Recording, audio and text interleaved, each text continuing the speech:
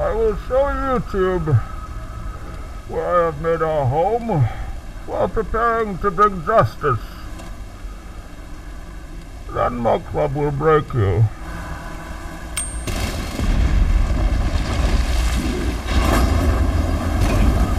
Isn't that reasonable? Your precious video platform, gratefully accepted. We will need it. Bullshit. Reasonable discussion.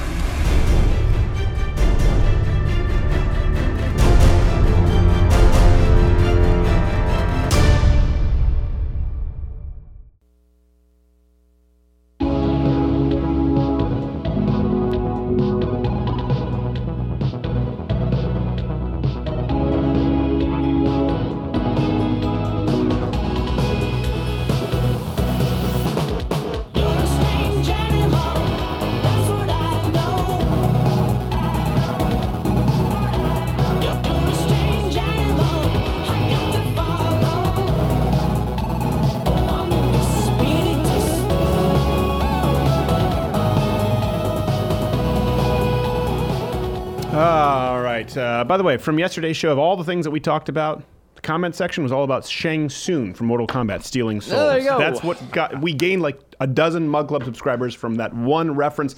Okay, this is a special show. Of course, Not Gay Jared producing the main video show as always. Send your comments on Twitter, Not Gay Jared, me at S Crowder, at G Morgan Jr. We fulfill our legal obligations, draw your own conclusions. We have to do the intro. This is a special episode. We've done this before with Patrick Moore, Dr. Patrick Moore, of course, on the global warming issue, PhD in ecology. And now we've had this man on, but people have gotten very mad at us and threatened to unsubscribe if we have not had him back for a full, serious, 45 minutes to an hour. Threats. That's legit. Yeah, serious threats on the internet. So you can, by the way, right now there's a discount on his self-authoring program. If you type in Crowder, 20% discount at selfauthoring.com. Highly recommend it. Professor Jordan Peterson, how are you, sir? Good. I think that your people should unsubscribe if you don't talk to me for at least 45 minutes. Okay, yes. Well, the thing is, we also never want to be too presumptive in taking up... who could have been behind the threats? Yes. The man behind the curtain. I thought it was suspicious when every single YouTube commenter made me call him Doctor. Doctor. Come on now. Okay, so Professor Peterson, obviously you were back on Joe Rogan's show and you lit the internet ablaze. We wanted to go to some questions from Twitter, some of those common questions that we've had. Let me just kind of get one to start. First off, I think a lot of people, to set the context, are thrilled that someone like you is out there because there are a lot of commentators, or there are a few comedians, very few comedians, like myself, who are more right of center. But in the world of academia and people who have actually taken a stand against leftist ideology, I should say, I don't want to label you right wing. They're almost... There's lots of people doing that for you. Yes, but I don't want to do, because I don't necessarily think of you that way, but you certainly are speaking out against the ideology of progressivism on campus. Why haven't you been forced to resign yet? Because you have so many people saying, gosh, I'm so glad he's out there, but I feel this guy's going to get them up at Kane soon. Well, I think there's a bunch of reasons. I mean, first of all, the University of Toronto is actually a pretty good place. I mean, I've been there for 20 years, more than that, and I've been treated very well there. And it's actually, all things considered, a rather conservative institution. I mean, there are things going underneath the surface that's tilting it in some ways towards the social justice end of the spectrum. But that's like it is in the real world. I would say it's a pretty noisy minority. Yeah. Now, and so there's that, and I have been at least reasonably well regarded at the university. Like, I'm very popular with the students. My courses are always very popular, and I think I'm very careful about what I say, So I have all this information on YouTube, hundreds of hours of lectures that I've given to students, and I mean, people have gone over them, I would say, with the equivalent of a fine-tooth comb and not found any. Oh, it's a horrible mixed metaphor. They've gone over it with a fine-tooth comb and haven't found any smoking pistols. Yes. So Yeah, they haven't found any smoking sparrows from the coal mine. People mess up their analogies all the time. That's like, yeah, I live with a French Canadian mom. She does it all the time. I can disseminate them. But I mean, after like the Duke scandal, where a professor was forced to resign, you see it all the time in the States. People, in some cases, who seem very sensible. You know, I just wonder sometimes if that's a concern. Obviously, coming from Canada. I think sometimes people resign. They're older people. Sometimes they resign, and I think it's because they just had enough. Yeah. You know, and it's quite overwhelming to have a lot of media attention, both positive and hostile, directed towards you, and it's quite unsettling. You know, and so I think I have wondered myself though why people seem to resign so quickly and to pull back so quickly. I mean, yeah. I guess it's partly because it's not that entertaining to be mobbed, and I mean. It's really becoming a concern in Canada too, because we've had some all-out social justice warrior assaults on some pretty mainstream famous journalists in Canada, famous and not so famous in the last couple of weeks. And I've spoken to a number of Canadian journalists who are at the top of their profession, I would say, and they're definitely reporting the tendency to self-censor and a concern that if they say the wrong thing, and this last round was about cultural appropriation, that they're going to be targeted by the internet mob, roughly speaking, and be hung out to dry by their colleagues, for example. And so, well, let me touch that because I think a lot of people aren't operating from necessarily the same kind of knowledge basis you are. Explain for people. You've talked a lot about this kind of classical Marxist theory, which is shape-shifted. I'm the one with the mixed metaphors. It's shape-shifted into, I mean, would we say that it's more so shape-shifted into identity politics? Would we also say kind of classical Marxist theory has shifted into post-modernism? I mean, a lot of people aren't necessarily familiar with these terms, but, you know, they're ubiquitous on campus. Yeah, well, there's a very good book by Stephen R. Hicks that I would recommend. I believe it's called Explaining Postmodernism. It's either that or Understanding Postmodernism, but it's definitely Stephen R. Hicks. And I would recommend that highly to any of your viewers, especially the first chapter, because it explains how that shape-shifting process occurred. And as far as I can tell, you know, by the late 60s, early 70s, the idea that the West was going to be overwhelmed by a workers' rebellion and move in a radically left direction, that was dead in the water. And then, of course, all the horror stories started to emerge in an undeniable fashion about exactly how barbaric both Mao's China and Stalin's USSR, not only Stalin, also Lenin, how barbaric those places really were. And it became very intellectually untenable to maintain a pure Marxist attitude in the face of both of those things. Sure. With the rapid rise of living standards for the working class people in Europe and in the West in general. And what happened, as far as I can tell, and this happened mostly in France and under the direction of the postmodernists like Jacques Derrida and Michel Foucault, among others, they just did a sleight of hand and they exchanged economics for power, and they exchanged economic oppression for identity politics oppression, and just continued right along with the same devastating, resentful, rigid, one-dimensional ideology that's now become, I would say, paramount, particularly in the humanities, in the administration as well, or often in the administration among the student activists. It's the dominant ideology, and it's really a toxic, horrible ideology. I'm so glad to hear you say that, because we talked about, before the election, for example, Bernie Sanders. We just talked about this the other day, where HuffPost said socialism is cool again. It's so hot right now. Yeah, so hot right now. Thanks, Bernie Sanders. That was the actual headline. By the way, bell bottoms, you know nothing of women's fashion. You're a horrible not gay man, Jared. But it was, if you said socialism with Barack Obama, I was raised in Quebec, basically socialist. I said, well, you secretly mean the N-word. It's a racial pejorative. And then Bernie Sanders said, no, it's democratic socialism.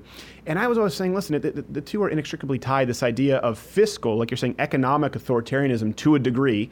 You can't remove that from identity politics. And we had a lot of people during the election cycle who said, well, actually, I really like Bernie on economics, but I don't like that he appeases Black Lives Matter. Since the election, he's gone full-bore socialism. Huffington Post doesn't even use democratic socialism anymore. It's right out there plain in the open. It's valuable character space. I think a lot of people have woken up to that. And so I'm interested that you would say, yeah, that transition occurred when economically it was no longer viable. It made that transition culturally. And it seems like recently, since the left is losing the culture, and you're brilliant on this, they try and shoehorn economics back in there. Yeah, well, and I'm not so sure they're losing. You know, I mean, I don't believe that the radical leftist types, the professional protesters and so forth, are represent a very large proportion of the population, but the degree to which they're organized and effective can't be underestimated. And they've been, and I think a large part of that is because the intellectuals, let's say, who lead the activist movements have been subsidized both by private forces and also by public forces in the universities for 40 years. And we've raised generations of youthful activists who've been trained by people who have the luxury, let's say, of doing nothing but pursuing their radical utopian dreams in their spare time and doing everything they can to push that forward. And it doesn't take that many people in a society to have a very powerful effect if they're well organized and noisy and effective. Look at Islamic terrorism. It's a very, very congruent. Right. Well, you know, and the majority of people generally also stay silent. Mm-hmm. And I think part of the reason I've been left alone as well, and I should highlight this, is that I have received overwhelming public support. And it's not only from individuals, although that's been a tremendous help, all the people who wrote to the university and who signed petitions, but also the journalists in Canada swung to my side pretty quickly in November once they started looking into what I was saying and determining that I wasn't merely scaremongering and that I wasn't uninformed, that the reason that I was complaining about or criticizing, let's say, some of the legislative moves that Canada was making, I had my facts in order, and I do have my facts in order. And the bill that I was specifically objecting to, Bill C-16, is still, it's still in front of the Senate. That's been interesting, too. Can you explain that to the American audience who may not be aware of it? Now, I've told them for a long time, a lot of people don't, you know, there's no constitution, not the same constitution in Europe, in Canada. Freedom of speech doesn't exactly exist there. So that's important, regardless of any other law being put forward, to understand. And that's why I listen, I'm always concerned for someone like you. Being prosecuted. Comedians being put before human rights tribunals. But tell the American audience who might not be aware about Bill C-16. Well, Bill C-16 is a federal bill, and it purports to do nothing but add gender identity and gender expression to the list of categories against which you cannot discriminate in Canada. And it also alters the Canadian criminal code to make discrimination and harassment under those grounds potential grounds for being pursued under the hate speech provisions. And hate speech provisions are very dangerous in my estimation to begin with. Sure. The problem comes not so much with the precise way that the legislation is worded, but in the policies that have already been developed by places like the Ontario Human Rights Commission, within which that legislation will definitely be interpreted. And the federal Justice Department actually said as much, although they took the link off their website once that had been made public, which was a reprehensible act. It's really a scandalous act in my estimation. It's also a stupid act. Don't they know what these WikiLeaks people, don't they know that people just go in an internet time machine? It's like when HuffPo issues corrections and then removes the article. Like, we can go back in time. Yeah, no, I don't think they knew that. And of course, people went back in time very rapidly and did precisely that and rescued it, which was Quick, really... get your DeLorean. They're bullshitting again. Yeah, right. Well, thank God for that. Thank God that the record is relatively permanent, because, you know, that's at least one of the advantages of newspapers, is they're not so easy to edit once they're published. You know, and the net has that as both an advantage and a disadvantage. Anyways, I went and spoke in front of the Canadian Senate this week and outlined, along with a lawyer who's come to my aid, I suppose, but also to the aid of Canadians more generally, detailing out the reasons to assume that why you might assume that my interpretation of this particular legislation is actually accurate rather than merely bigoted or transphobic, as I constantly get referred to. Even though I've had plenty, believe me, I've had plenty of letters from trans people, probably about one a week so far, who are firmly supporting what I'm doing, because they're not very happy that they've been made the newest poster boy or girl or that's whatever. That's half the population, actually, of them. One a week? That sounds about right. What's that? One a week. That's about, half the population. Yeah, that's half the transgender population. That's the thing. There aren't that many transsexual people, and to get letters with that frequency helps me also put forward my claim that the activists who purport to speak for this community, and it's certainly not a community by any stretch of the imagination, because how could it be? Well, it's just like a community is a coherent group of people that are in constant communication, that share an ethos, and like the mere fact that you happen to be transsexual doesn't automatically make you identical to all the other transsexuals who happen to be out there. There's as much variability in that population as there is in any population. Despite the sharing of fluids, correct. Well, yeah. Yes, precisely. I mean, but one of the things that was very striking about the Senate hearings was that the fact that they had done a very bad job of sampling the actual population of people they purport to be speaking for was immediately evident. And oddly enough, and this is how you know the end of time is coming, is that about 300,000 people have watched that Senate hearing. And when 300,000 people watch something that happens in the Canadian Senate, you know that the apocalypse is near, because that just never happens. Revelation 17. Yes. People pay attention to the Canadian Senate. It's like, And I looked, and behold, a pale professor. And hell followed with him. And trannies. I believe it says that somewhere in the back.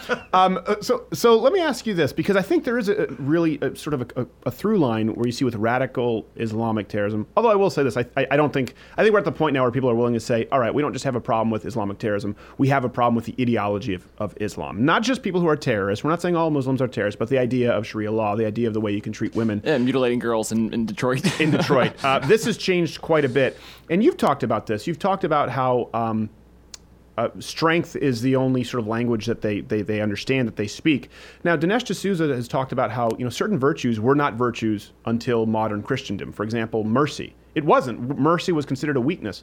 How do we balance, obviously, as Christians in Western civilization, still upholding the values, the Judeo-Christian values, while still effectively, I hate to use the word eradicating, but certainly ridding ourselves of people within our society who want to cause us grave bodily harm? If you need me to restate the question, I can. I was trying to fit it all in there.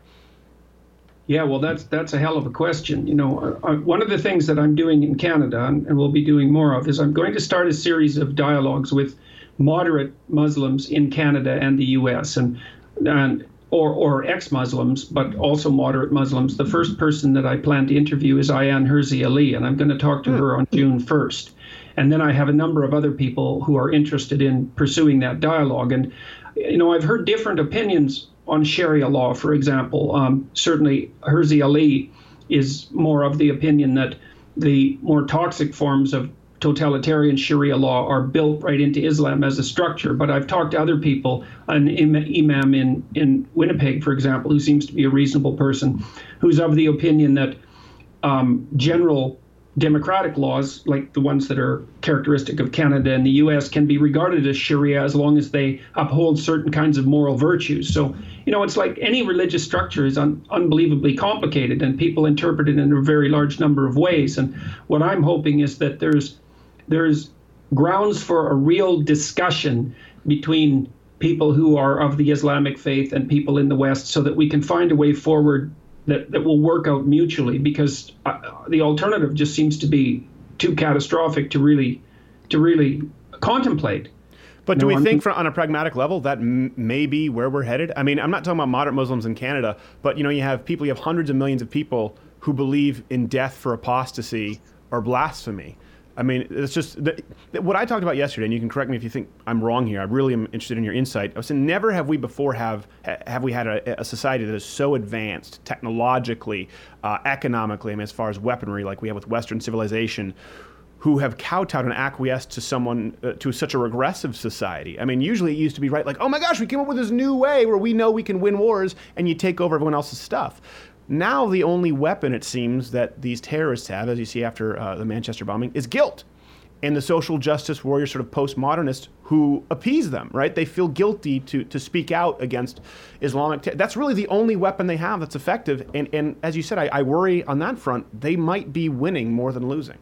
Yeah, well, I don't really know what to say about that. I mean, I think I think that the more radical end of the Islamic spectrum is unbelievably good at manipulating the strange social justice warrior affinity for the more radical ends of Islamic thought. I think they're superb at doing that. They're superb tacticians. Sure.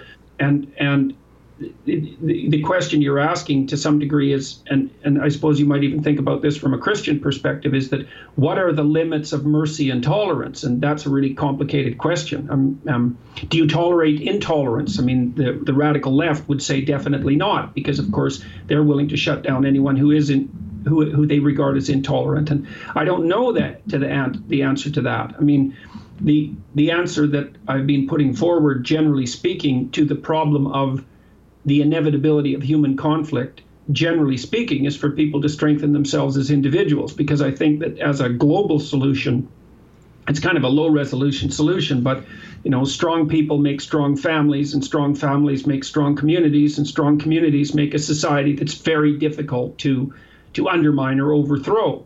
And I think that's been one of the real strengths of the West, because it's partly reflected in the fact that we're not authoritarian. So, for example, if you take out the president, and even maybe if you take out the president and all of the Congress, American democracy would still survive, because it's so well distributed across the entire population in every sort of institution, and even at a personal level, that it's very difficult to eradicate. Very different than North Korea, for instance, which would probably crumble. Well, that's exactly the problem. People say, well, aren't authoritarian dictatorships efficient? And the answer to that is, well, now and then they're efficient in single directions, but they have a hell of a time with power transitions. Right. And that's a major problem. Whereas in a democracy, you can basically cut off the head of the organism, which we do on a regular basis anyways, almost like practice. And the whole thing keeps going without any problem at all. And it's a big deal for that.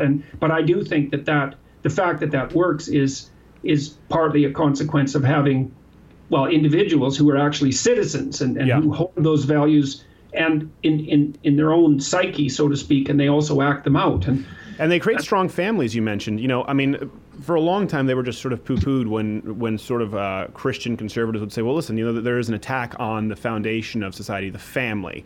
And some of them were obviously fear-mongering. Some of them went too far. But it certainly does seem, and it seems there's a weird intersect now where the Dawkins fans, sort of the Sam Harris listeners, the Joe Rogan podcast listeners, the semi-former left-wing atheists have acknowledged there does seem to be an attack on the fundamental fabric of society. And a big part of that is with the sort of post-modern gender theory. I don't necessarily know I don't know all the big words like you, Professor. But do we think that... Well, the postmodernists, they've launched an all-out assault on the fundamental elements of Western civilization. There's no doubt about that. All you have to do is read their websites, the women's studies websites, for example, and much of the humanities is devoted to that, because they truly regard the West as I would say as the equivalent of what the communists used to call the oppressive bourgeoisie. The only reason the West is wealthy, it has nothing to do with our structures of government or anything like that. It's because we've raped the planet and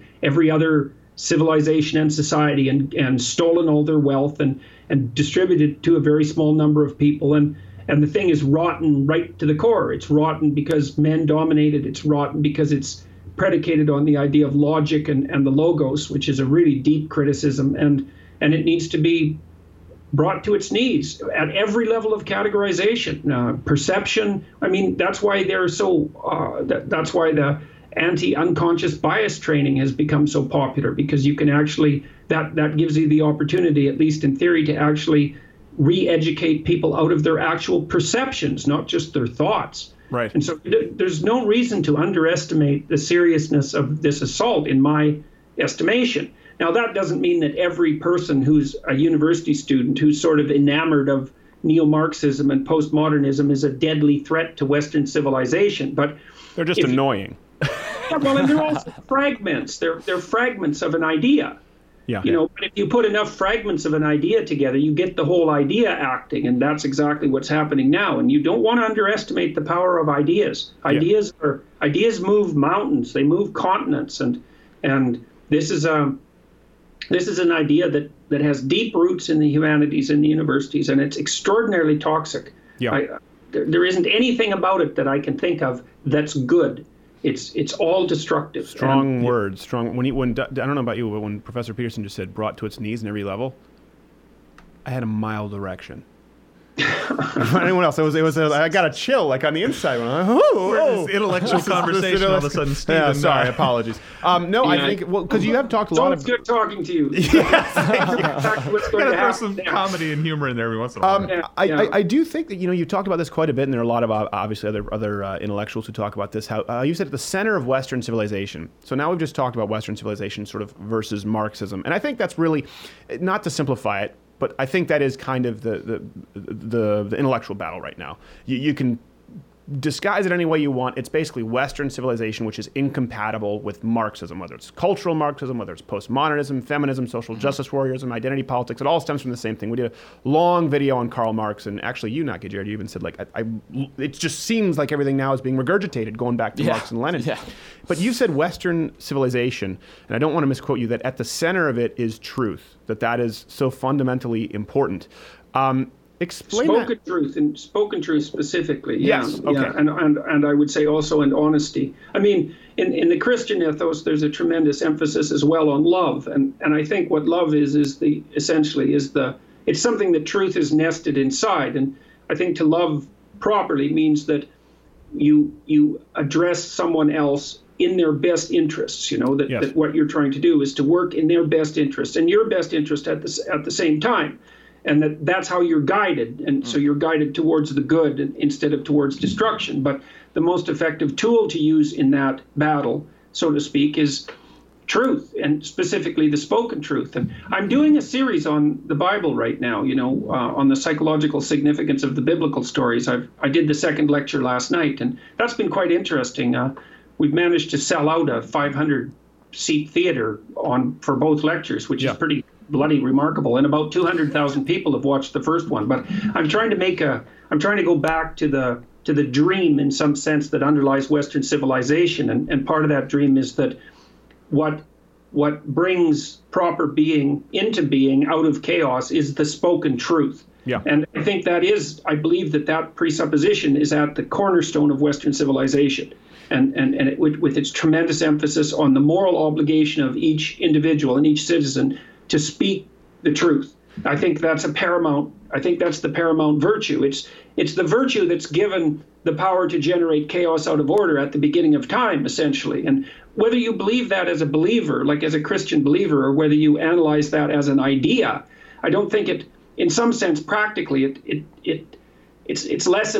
The practical differences between those two things are less important than you might think, because the core issue is whether or not you believe that the world is better served by spoken truth or by manipulating and acting instrumentally for your own good. And well, that's very Christian-like. As most people, for God so loved the world is what we believe. And to love, like you said, one of the greatest acts of love is to speak truth, is to be honest. And we actually just talked about that last night on last night's show. Yeah. I mean, give you an analogy. A lot of people get mad when we're critical of Donald Trump because this is a more right-leaning show. I say, listen, it comes from the spirit of, I want this guy to do well. I want the country to do well. And so it would be unloving. It would be a disservice of me to him and to the country to not be critical where I feel it's necessary and honest. And it's the same thing in a marriage. Sometimes you never want to speak it out of malice, but truth is so much more important than sometimes compassion or validation when it's not congruent with truth. So they're not mutually exclusive, but they aren't always, in tandem. Well, it's often the case, too, that it isn't compassion, really, that's at stake. It's the desire to avoid conflict in the moment. Good point. And that is not the same as compassion, because true compassion has a lengthier time frame. If you're part of the reason that you discipline children, which, of course, often hurts their feelings and produces immediate conflict in the environment, is part of the reason that you discipline them. It should be the whole reason, really, is because you want to stop them from doing things that are impulsively pleasurable in the moment, but that are going to lead them into situations, social situations in particular, in the medium term and the long term that are bad for them. Like, you don't want your child to be a spoiled brat with toys, because then other kids won't play with him or her. And that's a catastrophe. Yeah. And so you want to discipline your children, which requires conflict, which requires speaking the truth about the situation, so that their path through life is facilitated over the longest span of time and the largest number of situations. And you're doing the same thing in a marriage if you care for each other, is that lots of spanking. We don't need to go into the details of your personal life, as far as I'm concerned. Well, actually, hold on, because Nage Jared has a question here. He raised his hand. Well, I think what you hear so much of the combative answer to that is that there is no such thing as truth. The leftists will say and liberals will say that truth is whatever you define it to be. Your truth, live your truth. Do you think that's what they say? But the more I think about it, I don't know that they really believe that. I don't know that you can really arrive at that conclusion if you're thinking through anything logically. I think most people, say you got a father who's gone off the deep end, you want to bring him back to truth. Do you really think someone could argue in that situation that, no, him being drunk and being his family is his truth? That's good? You're asking, do you think, I guess, Professor, I think what you're asking is, do you think that the left actually believes that truth is subjective, or do you think they just use it as an out logically? I think they tend to use it whenever it's convenient for their argument. I mean, I think the radical leftists, they don't even, as far as I can tell, they regard the idea of coherence, logical coherence, let's say, as part of the oppressive structure that they're trying to fight against.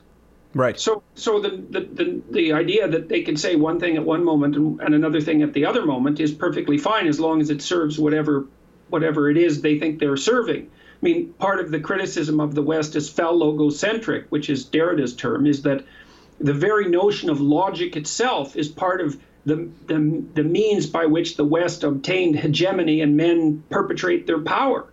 And so, now, do they actually act that way? Well, you can't, because if you act incoherently enough, you bump into yourself. Right. And I think that's a hard thing for the more radical postmodernists to admit too, because they don't really like the idea that there's a real world. Now, there is mysteries about the real world. Its nature is complex beyond our ability to understand, but that doesn't mean that any old interpretation will do. And this is worth talking about momentarily, I think, because I think this is the logical fallacy that lies at the root of the problems with postmodernism, is that the postmodernists are correct when they say that any situation or any text is amenable to an almost unlimited number of interpretations. So, for example, even when you're looking at something that appears to be as simple as a single room, there's an infinite number of details that you could concentrate on. Like the brick wall that's behind you is unbelievably complicated in its structure. And if you were an artist trying to paint that, like with photographic realism, you'd find out very rapidly that although you might perceive it as brown, there's a very large number of colors in that surface and a tremendous number of textures, and it's just insanely complicated. Mm-hmm. And so there's lots of ways to look at the room and lots of ways to interpret it. And so the postmodernists have taken that idea and then said, well, if there's an almost unlimited number of ways to look at almost everything, including texts and the world, then there's no right way of looking at it. Right. Okay, but that's where the problem starts, as far as I'm concerned, because the first part of that claim is correct and the second part is incorrect.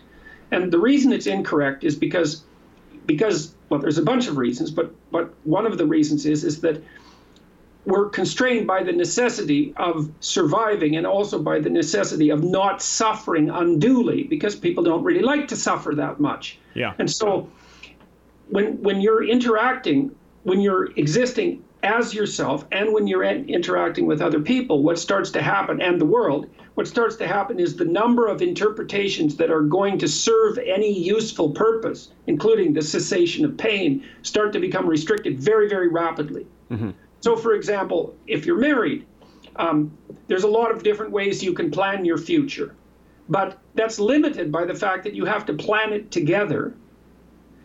And so that's a huge limitation because you both have to agree.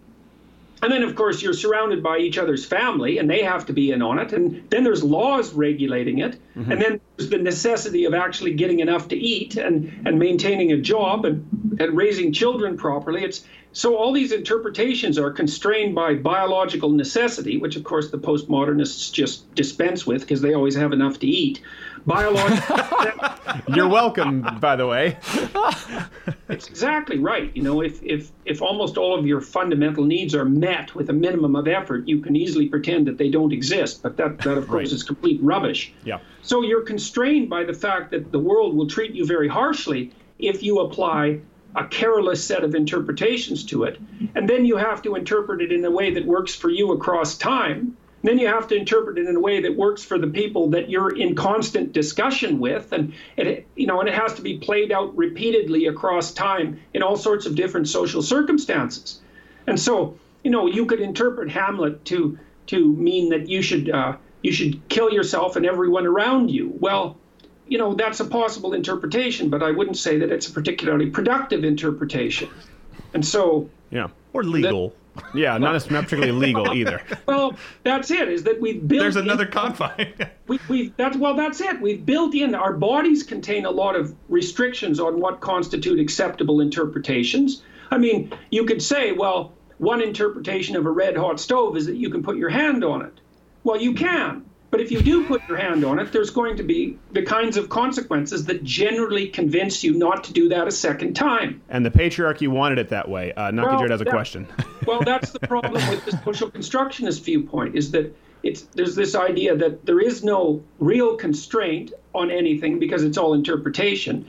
And there's the idea that the social constraints are merely arbitrary. Yeah. And none of it's true. No. It's Piaget, the developmental psychologist Jean Piaget, did a good job of outlining this when he was talking about children's games. So here's a rule for a child's game. Children have to want to play it. So, and it's really, it's a really important constraint, because you know that if you're an unpopular kid and you go on the playground, the first thing you're going to do is you're going to run roughshod over what the other kids want to do. You're going to say that it has to be your game and it has to be played your way. And all that's going to happen is the kids will close ranks against you and you'll be an outcast. That's what happens. And so even in the world of the child, you're required to act in a manner that makes you, at minimal, an acceptable playmate for other people. And that's really important. It's the basis of adult socialization as well. I mean, look, what we're doing here is, I know it's a serious conversation, but there's a game-like element to it too. I mean, sure. You have to want to do it voluntarily. We can leave in it with a bit of humor. I have to want to do it voluntarily. You have to have an audience. Yeah. You have to be technically proficient enough to manage it. I mean, there's a lot of constraints. Sure. And the postmodernists never recognize those as real, because they don't really recognize anything as real. Well, and the problem is they try to put in new constraints, for example, like you're talking about with Bill C-16, on everyone else. In other words, say, well, we don't believe in these constraints, which happen to be biological, historical, logical, factual. So we're going to create these constraints basically on you so that you can't speak in a way that we don't like. Jared, you had a question. Yeah, how would you combat the argument, though, that progressives would say, well, sometimes progress needs to take place in the face of social or historical constraints. There are times in history we can see, like slavery or things that happen in the Middle Eastern cultures, that would be true. What kind of constraints navigate those situations and kind of dissect and weed out, transgender issues from, say, slavery issues? What kind of... That's a good question. Guide that kind of progress. It's a good question. I mean, for me, it's never been, the transgender issue isn't the issue. It's the side issue. It's like, so with regards to discrimination, let's say, for me, that's a pretty straightforward issue. So you got to look at the context within. The first thing I should say about that is that people need to be allowed to discriminate. And sure. That's something no one ever says. Discrimination is unbelievably important. The best example of that, and we're going to end up in a fight about this, I would say, over the next 5 years, is that people constantly, including the social justice warrior types, reserve the right to discriminate sexually. And that's why they're so concerned with such things as sexual harassment and sexual assault, because they regard the right to discriminate sexually as a paramount right. But it's not self-evident from within the confines of their theory why that should be the case. Like, why should you be allowed to hurt someone's feelings if they want to sleep with you and you don't want to sleep with them? I mean, what are you going to do? You're going to base your criteria on health? Yes. On looks? Yes. On the admirability or the admirable qualities of the person? Yep. Usually on race, often on religion. You're going to give all that up? Yeah. As in not get Jared case, it's the utilities. It's kind of like a sexual potluck. So, don't come empty-handed. It is. Sometimes if you don't have any Don't choice, trust the casserole. you have to take what comes your way. But I'm talking we're more fortunate than that. Yes. But so the first thing is that we can't forget that not only is discrimination necessary, but that it's one of the most basic rights, and it's associated with freedom of association. And the most tangible example of freedom of association is freedom to choose your sexual partner. And so that the social justice warrior types are going to run afoul of that. They already are in some sense, because the transgender people are complaining that they're not given the same sexual preference as normative. Geez. Well, but like it goes along with the same logic. And in Aldous Huxley's Brave New World, this is quite interesting, is that it was rude. It was a social faux pas to reject anyone's sexual advance, and also to have anything like a long-term relationship, because what you were doing was discriminating against everyone else by preferring one partner. And that is what you're doing. Like, make no mistake about it. That's the ultimate in discrimination, is the ability to say no to a sexual partner. So yeah, does this mean polygamy's coming back? Like, it could make a comeback. Is that a thing? Well, to transition, because we were just talking about this sort of in Christian culture, a very common question we got. So a lot of people asked, and I think it's because we have quite a few Christian viewers, listeners, said, because you've talked about and you've given lectures on Christianity, on sort of the Christ figurehead, I guess more as an archetype. People were saying, do you believe in God or a spiritual entity in actuality, or do you believe more so in the archetype and the lessons to be gleaned from Christianity? I'm going to do what I usually do with that question, is I'm going to refer people to what I've been saying. And if you want an answer to that, I would say that it would be worthwhile to watch the biblical lectures that I'm doing, because I'm trying to answer that question. It isn't a yes-no question in my estimation in any useful sense. Like, I don't want to weasel out of it. So I would say that and this is the approach that I'm taking in these lectures, is the first thing is that I'm going to make as rational, historical, and biological a case possible for let's call it the construction and evolution of these religious ideas, and keep the metaphysical elements out of it, because I think it's cleaner that way. Okay. But having said that, oh, I believe a significant other. Just missed a call from Stratford. Okay, Tammy, will you call them and tell them that I'm going to be a bit late on that call? What do you mean? 15 minutes. 15 minutes? Yeah. All right, I guess we just got a time frame on here, so we yeah, I guess we do. So, you said that being said after okay. So having said that, having decided to take as rational an approach and as simple as an approach as possible, that's Occam's razor, right? Don't make your explanations any more complicated than they need to be. Sure. I'm unwilling to dispense with the metaphysical element, because there's lots of evidence that people are capable of experiencing revelatory emotions, let's say. And for example, they're reliably induced by certain kinds of psychedelics. Right, you talked about that last time, yeah. Psilocybin mushrooms are the best example of that, I would say. And it's absolutely reliable. And you can induce those emotions with brain stimulation. And people who have epilepsy often have religious experiences prior to their epileptic seizures. And that was characteristic of Dostoevsky. And mystical experiences are reported from all over the world and have been since the beginning of time. And there's one of the things that I found out about the Christian ideas, for example, is that the deeper you dig into them, the more profound they become. And so, although I think it's safest and most careful to approach it from as rational a perspective as possible, I'm unwilling to dispense with the notion that there's a metaphysical element to existence that supersedes our comprehension. I believe that. And I've had experiences that have led me to believe that I'm not going to discuss, but sure. It isn't something that you can casually eliminate. And there's more. Like, I do believe that one of the things that Christianity really emphasizes, and I think this is true of many well-developed religious traditions, is that there's something that isn't simply material in the way that we understand material about consciousness. We don't understand consciousness.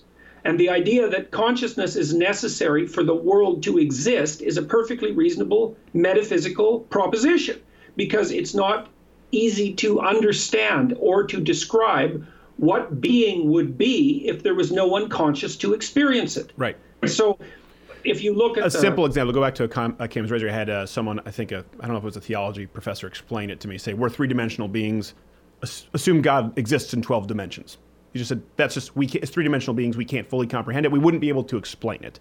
That was the way I had it explained to me in college. So I just wanted, because I know, Gerald here has studied quite extensively in theology and actually dabbled in teaching some apologetics, specifically as it relates to Islam. I believe that Professor Peterson is kind of saying what I've often said. I do believe, I don't hold that back. I say, I believe in God. I believe the Judeo-Christian God, Christ, to be who he claims to be, but that's never been my argument. I try and argue from as much of a factual basis as possible, particularly if you're looking to reach new people. Right. I believe that's what he's saying, but Gerald, did you have a question? I wanted to confirm, is that kind of what you're saying, and two, I think some of the complexities of the conversations that you have and that we all kind of have can, I think, make some people go kind of like, what the hell did they just say?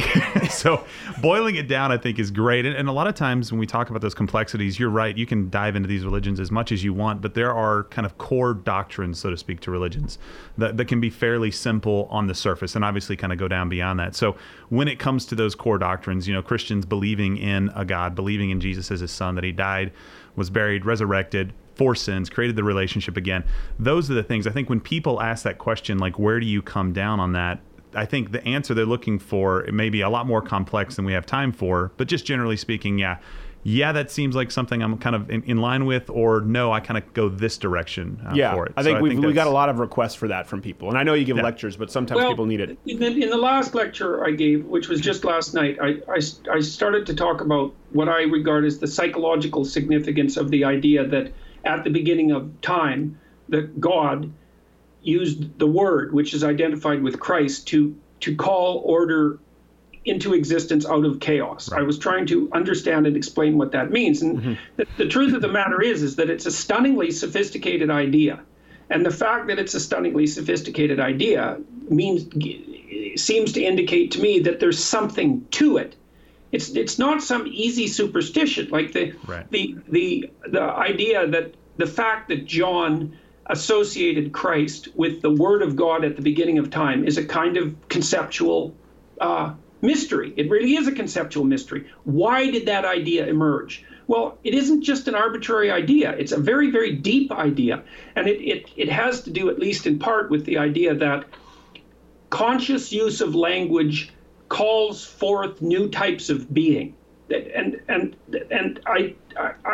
we act as if that's true constantly. Like, we act as if we can shape the world with our speech, and that the presupposition that we can do so, I think, is part of what allowed people in the West to attribute to every human being some sort of divine equivalence with God, because there's an idea that that we have a spark of the divine in us. And our law is predicated on that notion, and all of our customs are predicated on that notion. And that seems to have something to do with our capacity to use language in a creative and an intelligent way to shape the direction of the world. Yeah. And so I'm unwilling to just dispense with that idea metaphysically. I don't know what it means in the total scheme of things, although one thing I have learned from studying mythology, and so that's the deep structure of narrative, is that in most mythological stories that have to do with the nature of being, there's always three elements. There's the formless chaos from which things emerge. There's a structure that gives rise to the order that emerges out of that chaos, and then there's an active principle that structure uses to do that. And that's often represented as the Father and the Son. And it's always there. It's always there. And I'm not willing to dispense with that notion, because it looks to me that sentient creatures like us do face the chaotic possibility of being. That's the future. That we do make decisions about how it is that we're going to extract the world out of that potential, that we do use speech as the means by which that occurs, and that does determine the direction of the unfolding of reality. And not to cut you off, I know you have a timeline on there. I know where Gerald kind of comes from, I think, specifically is more sociology as it relates to other religions. And I think you have argued on the show before that the idea of Christ as the person he claimed he was is pretty simple. and that there's a strong delineation between other developed religions, as you put it, and it would kind of be the idea of Christ as compared to other mythologies would kind of be purposeless if it were just another one along the trail. Yeah, I mean, he made claims that have to be dealt with, I think is my point. And, we've been talking a lot about truth, and I think we've found ourselves a bit afloat in society because we really don't have, like, what is truth, that classical question, and where does it come from? And if we don't have that mooring of truth, that has to come from somewhere, then we kind of float around and everything's okay. And so you kind of ask yourself, well, where does that truth come from? Is it the Judeo-Christian God? Is that where that comes from? And then talking about truth, what Christ claimed when he claimed to be the Son of God, you've always heard this, three-part kind of argument. He's either a liar, a lunatic, or Lord. He's a liar because he knew he wasn't and he claimed to be. He's a lunatic because he wasn't and he didn't know he wasn't, which would be kind of a weird way to exist. Or he's exactly who he said he was. And I think he did that on purpose. C.S. Lewis is great about talking about this and saying, look, he puts a question to every single one of us. And that's the question that all of us have to answer one way or the other. It's either the biggest waste of your time in all of history, or it's absolutely true. And I think those are the questions. Apologies. I just ruined the moment. The Hopper was underneath my desk. I'm sorry. I just ruined the moment. Sorry, no, you're fine. But I think people would have, You probably picked the most profound moment in the entire conversation to stomp on your dog.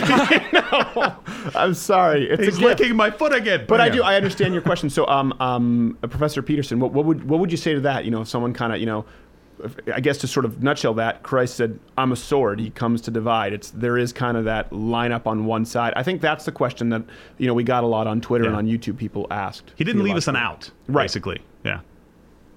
Well, I think it's an open question how much the world arranges itself in a different manner around someone who does everything they can to speak and live the truth. And I think that's the mystery that's encapsulated in the New Testament. It's like, how does the full expression of the truth shape the direction of the cosmos? And one of the things that the New Testament claims is that it produces a radical transformation of the nature of reality. And that's a claim that I'm unwilling to dispense with. Okay. Now, that doesn't mean I understand it, and I don't understand it. I also do think that there's things in the New Testament, in the record that we have, that are very, very difficult to they're very difficult to understand, and it's difficult to understand why they haven't been edited out, like Christ's statement about being the way, for example, and that no one comes to the Father except through him, and that he was the truth embodied in flesh. I mean, those are very strange claims, and they don't sound to me precisely like the ravings of a lunatic. They're not. They're of a different order. Yeah, now, that doesn't necessarily mean that someone actually said them. There's no proof of that in the way that we would normally consider proof, but the stories are such that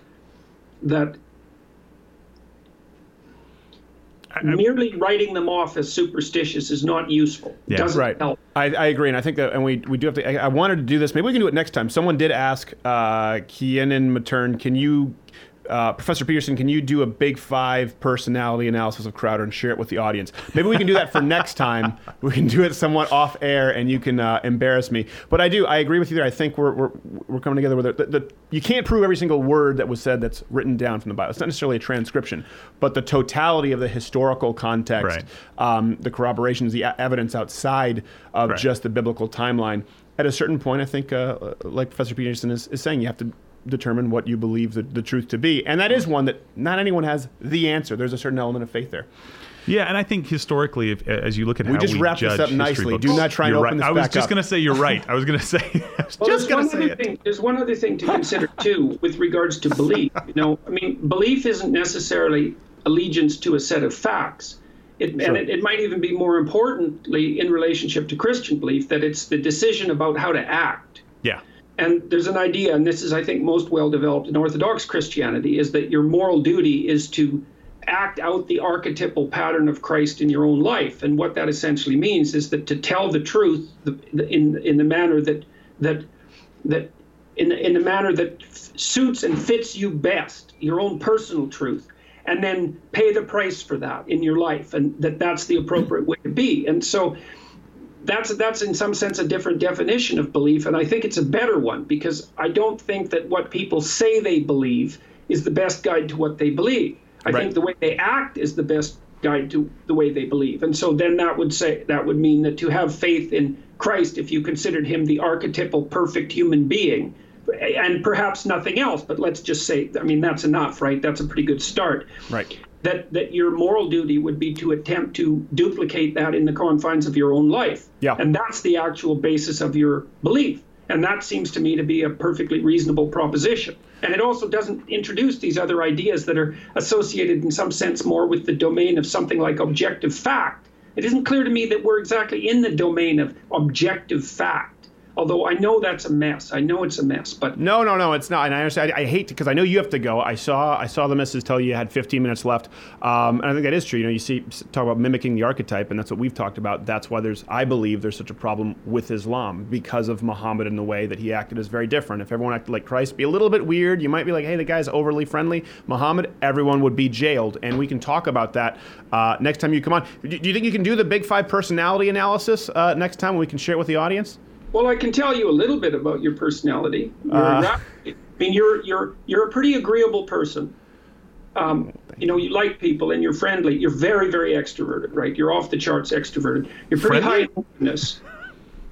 You may have noticed that. Extrovert. My suspicions is that your conscientiousness is probably somewhere in the medium range, because you wouldn't be a comedian if you were highly conscientious. It's just not something like, to be an entertainer isn't something that someone who's really conscientious can be, because the lifestyle is too unstructured. And so that's, and in terms of negative emotion, I would suspect probably higher than average. That's neuroticism. I would suspect probably higher than average, but certainly off the charts for There you go. He already put me on the couch. Okay, well, let's do this. We'll do it more in depth next time, because I'm interested. Whenever I take these little... You could take a personality test and we could go through it. Okay, that sounds like fun. And the audience will love to see me embarrassed. Scary. 20% discount if you enter in Crowder at selfauthoring.com, right, Professor Peterson? Yes, that's right, yes. Not .ca, not like the rest of those Canadians. He's going against the grain. There you go. Professor Peterson, thank you so much for taking the time, sir. This has been wonderful, and hopefully people have learned some truth here today. Right. That is right. And here's some music playing. We will see you tomorrow. For those who are watching, Tommy Loren tomorrow. Send your questions out there on YouTube, and we'll be talking about Donald Trump's budget proposal regarding education. That's been really controversial. See you then!